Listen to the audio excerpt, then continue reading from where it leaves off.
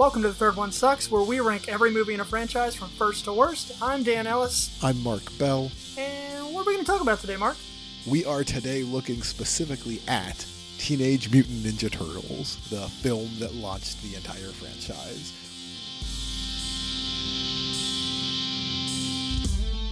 This is an American martial arts superhero comedy film directed by Steve Bannon. It is based on the comic books of Kevin Eastman and Peter Laird. It follows the adventures of Splinter, the Turtles, April O'Neil, Casey Jones, and their conflict against the Shredder and the Foot Clan. This film stars Judith Hoag, Elias Koteas, the voices of Brian Tochi, Robbie Rist, Corey Feldman, and Josh Pius, with animatronics from Jim Henson's Creature Shop. It premiered on March 30th, 1990, and was distributed by New Line Cinema. In discussing how we wanted to set up this show, one of the things we thought might be fun is to take a look at how the movie is received. What have we got for Ninja Turtles? Where did you look? I know you found this week's. What we wanted to do is we wanted to go to you, the people, because you, the people, truly know great art. This one comes from Common Sense Media, from reviewer Film Fan, who said, "It's mildly amusing, but I can't think of anything else positive to say about this movie for a 7-year-old. Violence, bad language, and crass product placements abound. The overwhelming message is that the world is a bad place, the police are useless, and you'd better know how to fight." We turned it off within 10 minutes, during the second scene of rather brutal person-on-person violence. I mean, obviously, we're going to have a lot of positive things to say about this film franchise, so we'll make up for this person's review. But they're not wrong in the first part. I mean, the overwhelming message that the world is a bad place and the police are useless, like, yeah, I mean, are they wrong? Right. You decide. They're shocked about the person-on-person violence of a movie with the word ninja in the title. I mean, they couldn't have seen it coming. Like a ninja. All right. We mentioned earlier, we talked about launching with the Ninja Turtles because it's a franchise that we both like a lot. So before we get into even looking at the value of this particular film, do you want to fill me in on sort of what your relationship to this movie is? What this thing means to you? Oh man. Oh, Mark. Okay, so the Teenage Mutant Ninja Turtles, along with being one of the most ridiculous ideas for a property imaginable, Sure. and co-opted from a very small, two dudes who made their own indie comic imprint and turned it into a way to print money from all the toy sales. Aside from that, it's just so integral to me as a human person, as a real life human boy. Growing up, going to the store with my grandparents or my parents every week, that was the thing that I wanted every time we went down the toy aisle. So I had just a crate full of Ninja Turtle shit from whenever I was a kid. The 1987 series was the thing that I grew up on, and this 1990s movie series. But you do later, you go back in and you find the comic. It's so fucking dumb. It's a really it's truly stupid, Mark. That something called Teenage Mutant Ninja Turtles became a worldwide phenomenon and not a laughing stock. That's a thing I'd like to get into a little more, and I don't know how deep to dig into some of these ideas, but man, am I fascinated by the fact that the Teenage Mutant Ninja Turtles really are, as you said, a global phenomenon. Of all the things to stick. Mm-hmm. Wow. And I'm not complaining. They are foundational to me as well. But why the Ninja Turtles? What do you think it is that worked about them in a way that made them survive and sort of outlive other contemporary properties? Oh man, I think if we knew that, we could then we would also be talking about Biker Mice from Mars or Sure. the Real Cowboys of Moo Mesa today, because they tried real fucking hard to bottle that lightning, and they just didn't. Or Street Sharks. Nobody who's not in our age bracket knows what those things are. I mean, they're legitimately unstoppable, right? My grandchildren are going to be watching new Ninja Turtles shows. I'm certain of it. Probably. I'm shocked that, like, our generation's kids still have this property to go to. That, like, they have their own Ninja Turtles. There are some things that feel like they reach a sort of critical mass where they just become part of our general cultural awareness. And I like to talk about it in context of the way storytelling used to work before we had sort of recorded media, right? So I do another program where we talk about Hercules and Xena, not looking at them as a television franchise, but considering Hercules as a hero, or looking at a character like Robin Hood or King Arthur. Obviously, these are all very Eurocentric examples because those are the stories I grew up with. Sure. But, you know, these heroes exist in all cultures where they sort of transcend time periods, and no one legitimately knows if there was an actual source for Robin Hood, and if there was, where he came from, because he shows up across hundreds of years of storytelling. King Arthur shows up, and, you know, the kind of the background events of what made Robin Hood get tweaked a little bit as he moves from, like, a forest in Wales to Nottingham or whatever. Or the story from Hercules changes from Heracles in the Greek to Hercules. But these mythical figures become significant parts of our sort of cultural storytelling. And I would make the argument, I've made it before, and I realize it sounds absurd, but in modern American storytelling, figures like Batman and like the Ninja Turtles sit in that same space. We're still telling X-Men stories, and we may retweak the origin, right? The 1990s X-Men cartoon had a different origin stories from the 60s comics. Similar in tone, but different in location.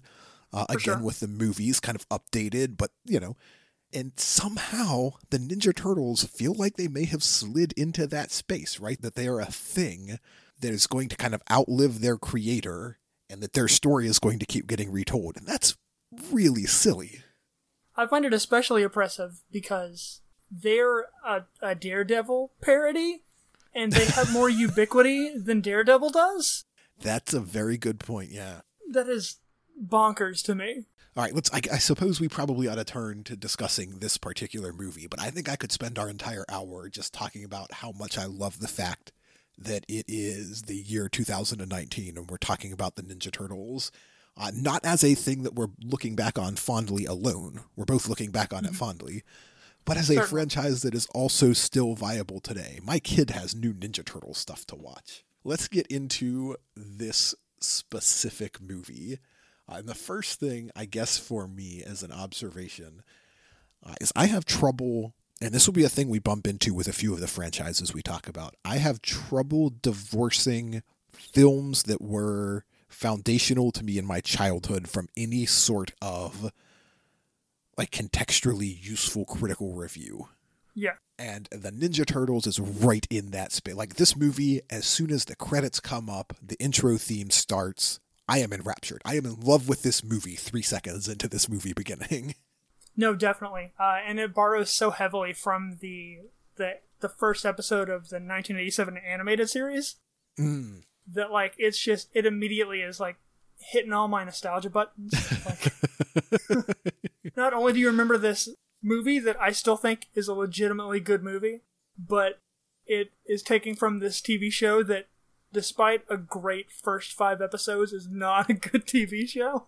No, but there aren't a ton of them. But you're right, this movie does, like you, I found the Ninja Turtles through that cartoon. I was 5 when it launched, so I was, right in its demo. And this is the thing I'd like to talk about. Outside of those initial 5 episodes, the movie feels exactly like the Ninja Turtles.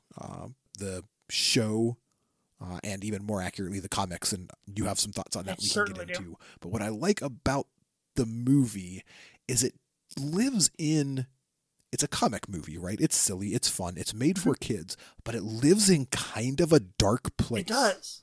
It feels like it's kind of wearing both of those masks of the early Mirage run and the 1987 series. It blends those two in a really seamless way, where this feels like these feel like the Turtles from the 1987 series. I feel like they are embodying those characters pretty well, but I also feel like the world they live in is the same one they live in the Mirage comics.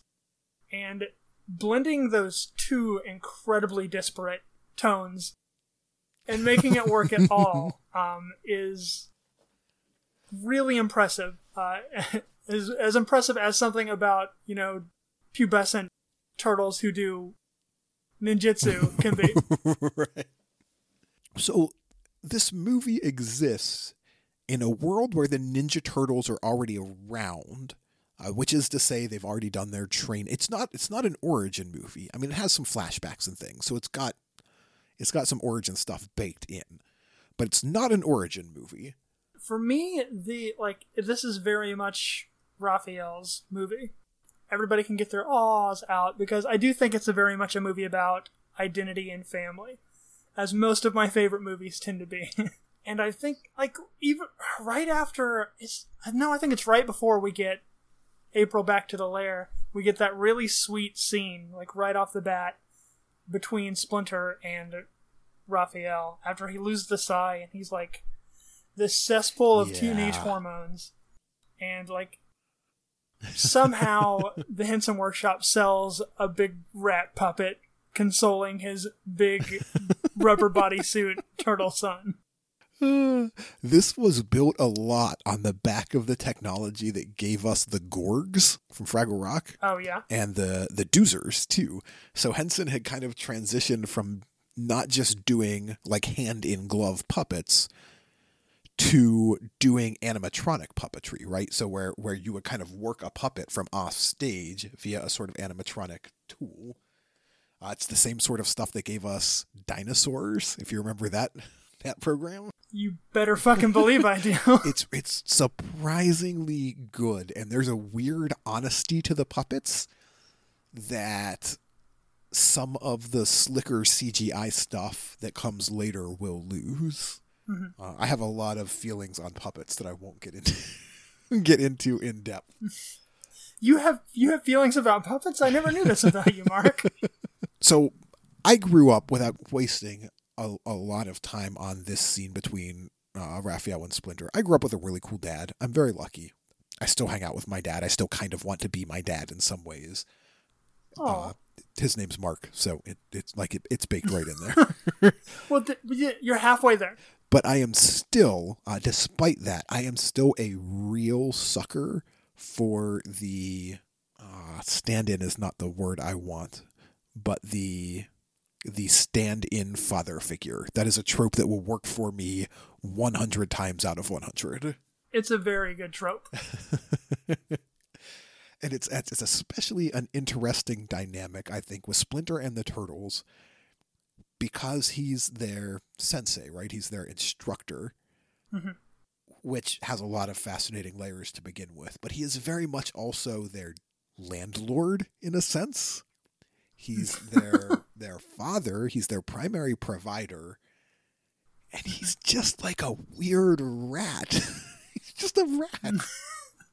He's just an old rat that somehow learned how to do karate. Yeah, and this is the cool. This is why I like a good surrogate. That's the word I wanted when I was looking for stand-in. Surrogate. Hey, there you go. Surrogate father. I like a good surrogate father figure story because it's just a guy who saw a need, right? He saw 4 kids that needed love, and his reaction to that was, I can provide that. Hell yeah. And specifically, I think, and in the context of these movies somehow, especially this first one, you kind of do get a little bit of a peek at the different relationships he has. Like, each of the turtles has different needs, and because he's a good father, he relates to each of his sons differently. He does. But very specifically, you're right, I think, the way in which he relates to Raphael, and in part because, and I had never framed it this way before, but you're correct, this is Raphael's movie. The way in which Splinter relates to Raphael is really very moving. And a lot of it is Raphael's, and maybe this is why this movie speaks well to kids, he is experiencing the classic transitional teenage angst, right? Yes. This sort of, who am I? What is my role in this world? And I had this identity given to me. Is this really the identity I even want? Definitely. And Splinter's never railroading him. You know, he's providing him support. He's providing him context. He's correcting him at times. But he's never railroading him into a thing. He respects his weird green teenage boy's autonomy. Yeah. So Raphael has saved April. He's brought her back. And she is now kind of stuck engaging with the idea that there are... I mean, the name says it all, right? There's Teenage Mutant Ninja Turtles. Just living under New York. And to her credit, she gets on board with the idea fairly quickly, all things considered. Mm-hmm. Mostly for the sake of moving the plot forward, but yeah. Yeah, that is true.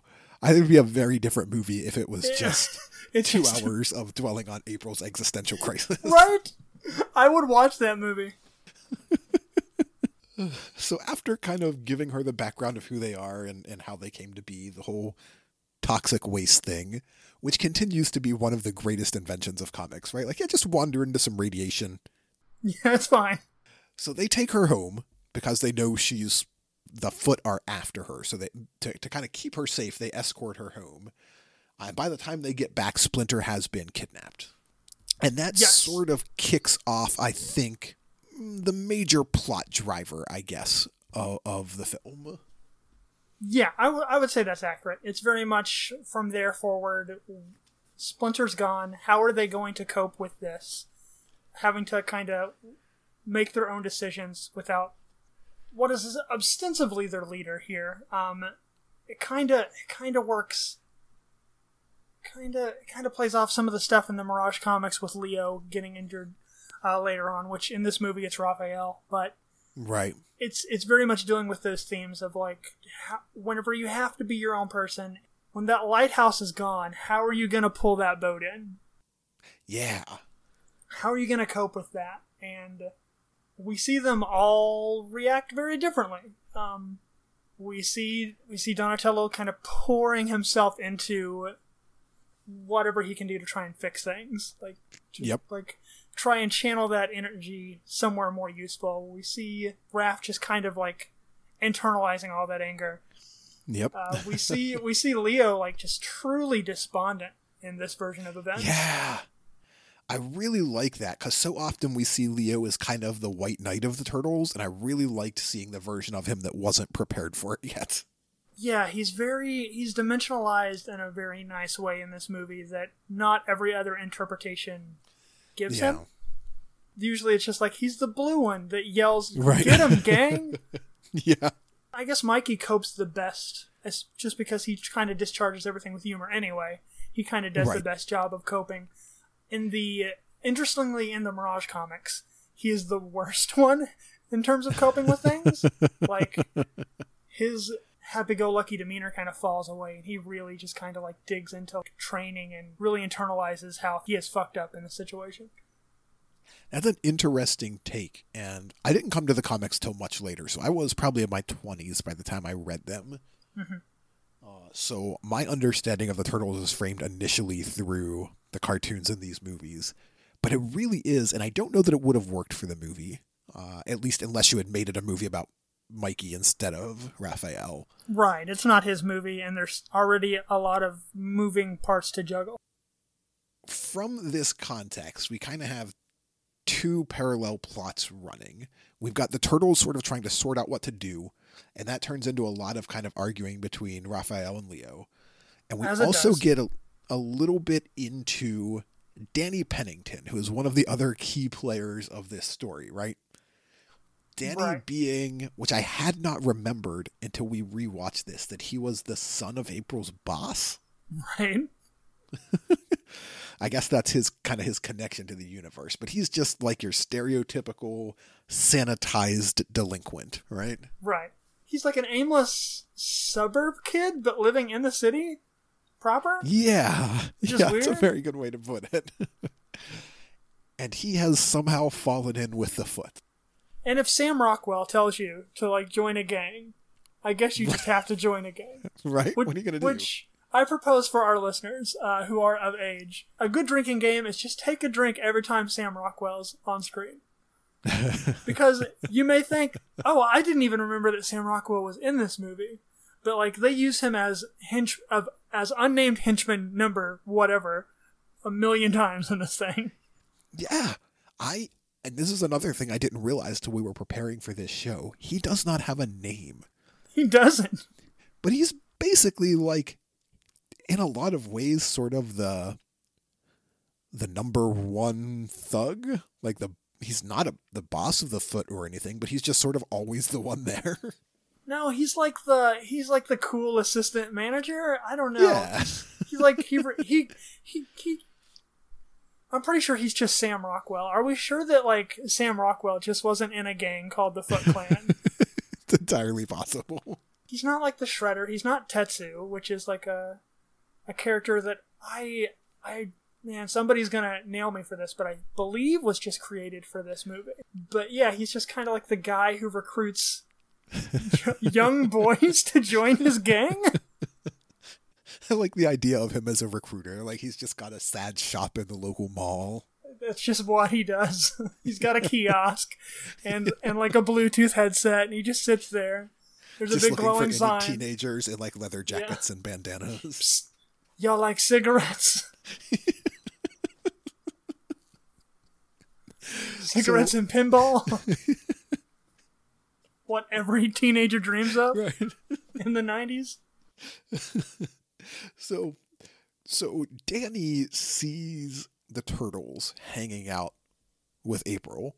He knows that, like, his boss's boss, Shredder, is on the lookout for this. Right.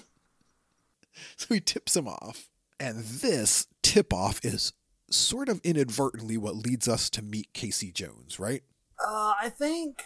Does he? Because based on that tip, the Foot ambush Raphael on the roof of April's building. And we meet Casey Jones earlier in the movie. You're right. He does come up earlier. Yeah, we meet him when Raph is out to see a late-night showing of Creatures 3 or 2? That's I don't know, right. some fucking showing. And then he runs into him just on the street beating up a couple of purse snatchers. Yeah, I'd forgotten about that. Yeah, you're right. So he does show up earlier. I love that scene because we get a Jose Canseco bat? Tell me you didn't pay money for this. So there's some tension initially, right, between specifically Raphael and Casey. Because Casey is, for the context of this movie, Casey is kind of more violent than the Turtles are comfortable with. Mm-hmm. Which is consistent with his portrayal elsewhere in Turtles media, for sure. I don't know. That's kind of up in the air. I think we have, in most of the more hardline media, he's the guy that Raph butts heads with because they're both trying to fill a similar role in the city. Good point. They're both trying to just be that, like, I'm going to do things my way, and fuck you if you want to try and tell me differently. And then we have him in some of the more, like, kids-aimed media where he is definitely the more brutal of the group. Except for, I think, in the 2012 Nickelodeon series where he was not quite that either. Just kind of a fucking gap-toothed goofball. That's a very good series. I'm not hating on that series because it's very good. But they definitely made some choices with Casey Jones, is all I'm saying. So Casey steps in to help out Raphael. Mm-hmm. And within this fight, April's building catches on fire? Whenever Raph gets jumped by the Foot, to bring it back to where we were before we backtracked. Yeah, Raph gets jumped on the roof by the Foot Clan and overwhelmed. And they throw him through the window of the junk shop that is downstairs from her apartment. From there, they all have a big fight scene, and Casey shows up last second. I believe Michelangelo calls him Wayne Gretzky on steroids. And then they fight until the building burns down, and they have to retreat. And Casey hears that April has been fired. And it launches from there into what Turtles fans know as the Northampton arc, which, man, I have some feelings about.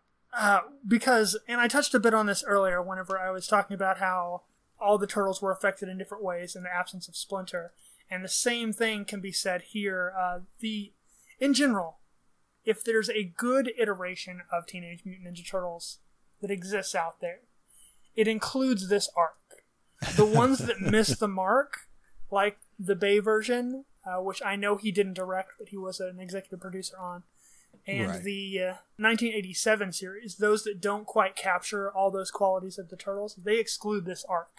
And I think it's really important to those characters, because we see them, like we were talking about earlier, grappling with what do we do without our leader present. In the comics, and in many iterations, Leo is the one that gets fucked up, not Raph.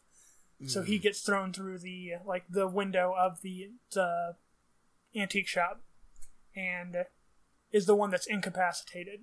And in this movie, we even get a lot of the same lines that are lifted straight from that Mirage comic version of it. In the comics, it's Raph and Casey working on the truck, but when Donatello and Casey are like trying to get that running, a big chunk of that conversation is just lifted straight from the page. The framing device there of April O'Neil writing journals about their stay there is lifted straight from the Mirage run. Right. And there are definitely some differences between the two and between every other version. In general, the Northampton arc is about the Turtles suffering their first major defeat. And seeing one of their own hurt incredibly badly, rather than just like magically coming out mostly unscathed from a battle. And kind of grappling with that. Like, there's a humanity there to like, our heroes are vulnerable, our heroes will fail, and I know that our heroes are anthropomorphic turtles that eat pizza and yell 80s surfer slang, but there's some heart there. There's some legitimate pathos underneath these incredibly silly characters. Yeah, it's interesting. So for the purposes of the movie, that obviously gets a little condensed, right? We've got a not quite 2-hour movie. It's really an hour and a half long movie. Yeah. But I would argue that they do a pretty good job at capturing a lot of what you were just talking about there. In the movie, obviously, they haven't been doing their jobs long yet. So some of the context of this is they've been obviously chafing, Raphael especially, at all of this secrecy, at having to keep their operations small, at being sort of pinned down and trapped in their sewer, and they've wanted to get out and do. And here we see, like, literally as soon as we got out, right? We took April home. It was just an escort mission. It was an escort mission. Yeah. And everything just went to hell right away. And we see, especially Leonardo and Raphael, I think, but we see them all kind of grappling with that. Oh, this is what we wanted. And it went sideways just immediately. Yeah. It's very Spider-Man in that we're getting a thing we want, but we are paying a heavy cost in response to that. And all of this is happening at a farm, I think, sort of to the north of New York City that belongs to April's family. In Northampton, Massachusetts, which is where the arc gets its name. In the comics, it belongs to Casey's grandmother in the initial run. Yeah, that's right. But yeah, in this movie, I believe it's one of April's relatives. So there's two kind of arcs at play here. One is the Turtles regrouping and sort of, in some senses, drawing back together as a family. And the other is an abbreviated love story between April and Casey. Yes. If we want to call it that. Yeah. It feels, of most of the things in this movie that are very organic in a sense. Like, it's a very contrived movie, obviously. It's about teenage turtles that got powers from ooze. Right. Suspending that disbelief. Right. The story all sort of unfolds organically, because really, in a lot of ways, it's a story about adolescents grappling with their role in the world and the loss of their father, and with all of that kind of unfolding in a pretty natural way, the April and Casey stuff does feel a little forced. It does. If I was doctoring the script for this movie, if somebody was dumb enough to put me in charge of changing the course of a big Hollywood production, I would cut that out and maybe only hint at it towards the very end of the movie, after everything comes to a close, and I would cut the Danny subplot almost entirely. Yeah. This is a thing we did especially in this era where we have to sort of give the viewer a proxy in the movie, right? Danny is our way in. And I don't think we needed that. I really think everyone got on board with Raphael. Like, Raphael's our way in. We all understand his story. Absolutely. Danny is superfluous. He's serving a purpose that another character is already serving the audience. And he's not interesting. I don't care about you, Danny. No one cares about you. He's not interesting, and even as a kid, you just get angry at him for being dumb. Yeah, he's frustrating. He is. But, how are we going to watch this movie if there's not a human for us to empathize I don't with? know. How could anybody want to sit through this entire movie if there's not a forced love plot between the only two human characters? So what's been going on? Let's get back to Danny for a little. Sure. While the Turtles are at Northampton, Danny has been sort of becoming friends with Splinter. Yeah. Or more accurately, Splinter sees a hurting young man, and even as imprisoned and sentenced to death, doing what he can to help that young man. What a good dad. Splinter's just Splinter's one of them good daddies. He's just a real good daddy. He's so good. Throughout all of this, as he's kind of advising Danny, he's helping him understand his own internal motivators, right? He's leading Danny to identify what brought him here and what he's fighting with inside of himself and why he's trying to get those things filled by, the foot. Right. And so by the time Danny finds out that Splinter is going to be killed, he cares enough about Splinter that he intervenes, or at least he gets Casey to intervene. Right. As that's unfolding, as Splinter is working with Danny, Leonardo has been reaching out to Splinter in some sort of metaphysical sense. Yes. Which is a choice that I think works pretty well for this movie. Better than it has any right to, really. Yeah. It shouldn't feel as earned as it does. And I'm not sure earned is the right word because there's really no reason for it to happen other than to push the plot forward.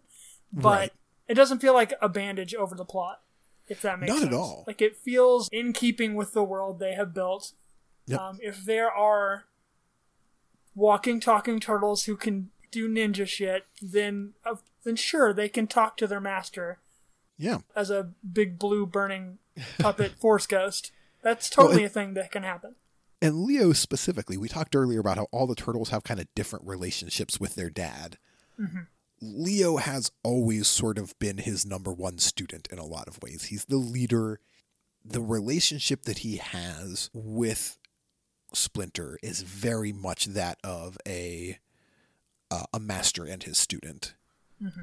And I think this sort of leans into it, right? This is very obviously a technique that they have been, at least the way my brain backfilled the plot, they have been working on this together. This is something Splinter's been teaching him. It works in that way because we have at the beginning, right after they get back to the lair from saving April, it's meditation time, and they're doing that. And Leo's the one that actually sits down to meditate while Donnie and Mikey start dancing. And Raph goes out to take off and do a thing. So it does... Right. There is a through line there where Leo has been the one more focused on this side of his training. He specifically has put some commitment to this aspect of the craft. Correct. So this all kind of leads us to our denouement, right? Casey and Danny have set Splinter free. The Turtles have followed the sort of prompting of the conversation between Leo and Splinter, and we just get this big combat showdown.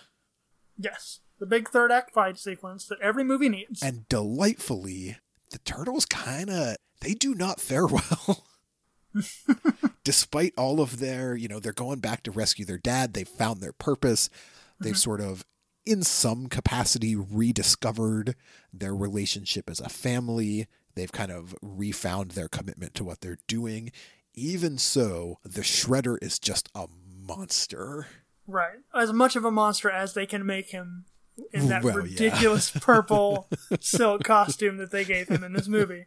But yeah, you don't feel like he shows up last second and then our heroes just overcome him through the power of teamwork and then everything's fine. Right. He still very much feels like an old master. You feel like he does inspire fear in the audience by proxy of the Turtles, even in a ridiculous costume. Yeah. And it feels all very on brand. It's not like and we're gonna get to the fucking second movie, guys, and I'm gonna have a lot of not great things to say about that second movie. But he's not easily overcome. He's not made into a joke in this movie. No, not at all. It's great. And it keeps in context, I think, with the shape of this movie, which is very much about the Turtles still coming out of adolescence in a lot of ways, right? That they're still new kids. They're still sorting out who they are and what they do, and they have training and they have a little bit of experience. But when they come toe to toe with a master, they're not ready for that yet. And a lot of this movie is really about how the Turtles are dealing with the fact that they're not ready and they have to do it anyway sometimes. But of course it does ultimately come down to a showdown between Splinter and Shredder, which is fun in a lot of ways, right? This movie is about the Ninja Turtles. Their name's right on there. But the ultimate showdown is still their old dad stepping in. Yes, and it brings us back around to like these themes of family and fatherhood between these two kind of patriarchs over their two separate clans, as it were, and how they embody these kind of different aspects of fatherhood. One that's stern but nurturing and respects his son's autonomy and is just a very good dad. And then we have the Shredder, who is, maybe he gives them all this fun stuff, but is abusive and controlling and a toxic father figure. And it's wholesome to see that a good dad, even if he is a big, nasty sewer rat, come out on top. It is, and it's so amazing that that's the story that this movie is telling when you get down to it. You know, again, a story about Ninja Turtles is telling a story about parenthood and about kids relating to their parents. And you and I have talked off mic a lot about how we're both really attracted to kind of coming of age stories. Yes. That's a lot of what's going on in this movie. It is sort of secretly a coming of age story. I think so. I wish we didn't need, I wish they wouldn't have shoehorned Danny in there because the Turtles are coming of age, but yeah. Yeah. Stupid Danny. God damn it, Danny. It's just Dan now, Mark. It's just Dan. Oh, right, yeah. So Splinter, of course, ultimately wins the show. There is a sort of complexity, I guess, to Splinter, to how he's relating to Shredder. Because we didn't get into this a lot yet. There's a backstory here where the Shredder was a ninja who murdered Splinter's master. Yes. So he has kind of a complex relationship with Shredder. But ultimately, I don't think he's not in it to kill or necessarily even really hurt Shredder. He's in it to save his boys. In this iteration, yes. Yeah. That story obviously is different across different chunks of the media. But ultimately, because of Shredder fighting till the very end, Splinter does end up, I mean, technically he dumps him into a garbage truck and then Casey crushes him. Oops! Yeah. But he does sort of end up, in theory, killing Shredder. We will find out, obviously, that's not what happened. But in theory. I like to believe that second movie didn't happen, but we'll get there. You're going to have to talk about it, man. That's what the point of this podcast is. Yeah. Anyway, that's kind of the arc of the movie. Are there any other observations we want to make before we shift gears? I mean, Danny's dumb. The Shredder's costume's dumb. Overall, it's really fun, and there's some genuine heart underneath everything. One thing very briefly, and I know we're running long already, shocking, but if we can briefly talk about sort of the cinematography, the set designs, the costuming, it's a really cohesive world they built on what's frankly a pretty small budget. And most of that, the set designers do a really great job, but in terms of embodying the characters, a lot of that is Henson stuff. The degree to which those puppets are believably alive and to which you are willing to invest actual kind of autonomy into them, it's pretty wild. Especially when, like, I know whenever you're in the farmhouse, Donatello laughs and you can see the actor inside's face. I know that.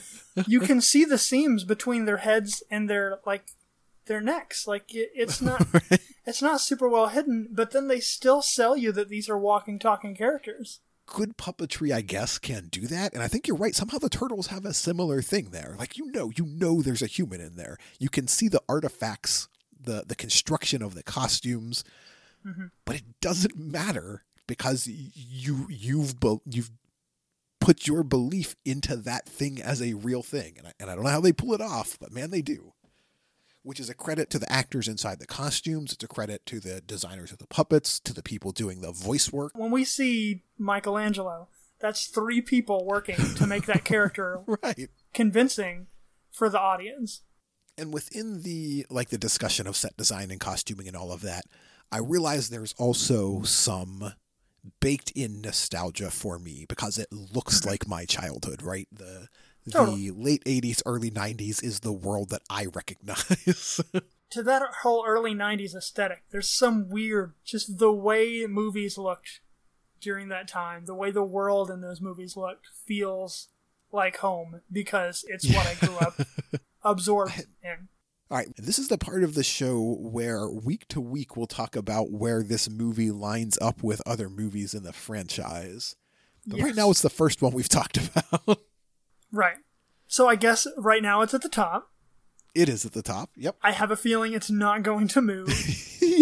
I don't think it's too much of a reveal to indicate that this one's probably going to always be number 1. Yeah. All right, so what is next for us, I guess? Well, what's next would be Teenage Mutant Ninja Turtles 2, Secret of the Ooze. Speaking of going downhill. Yes. Is it too soon to say that this is my least favorite of the franchise? Because it might be my least favorite of the franchise.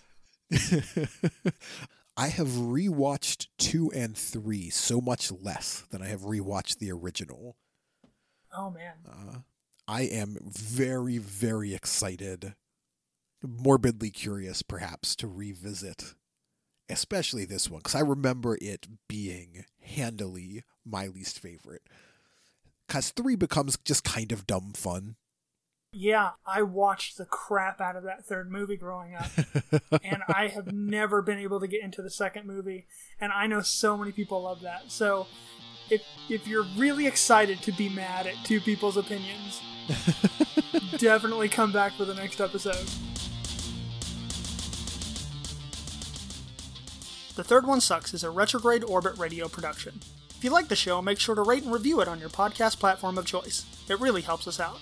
Follow us on Twitter at The Third One Sucks or email us at thethirdOneSucks@gmail.com, where we can chat about episodes and take your suggestions on what you would like us to cover in the future. That's the number 3, RD1Sucks@gmail.com. If you aren't already tired of our voices, you can check out our other projects, including Mindful Self-Indulgence, where Dan interviews folks about the media that has most impacted their lives, and Mount Olympus, where Mark and a panel of friends watches and reviews the Hercules and Xena television franchises, along with the rest of the Retrograde Orbit Radio family of podcasts at retrogradeorbitradio.com. Thanks for listening, and we'll see you again in the sequel.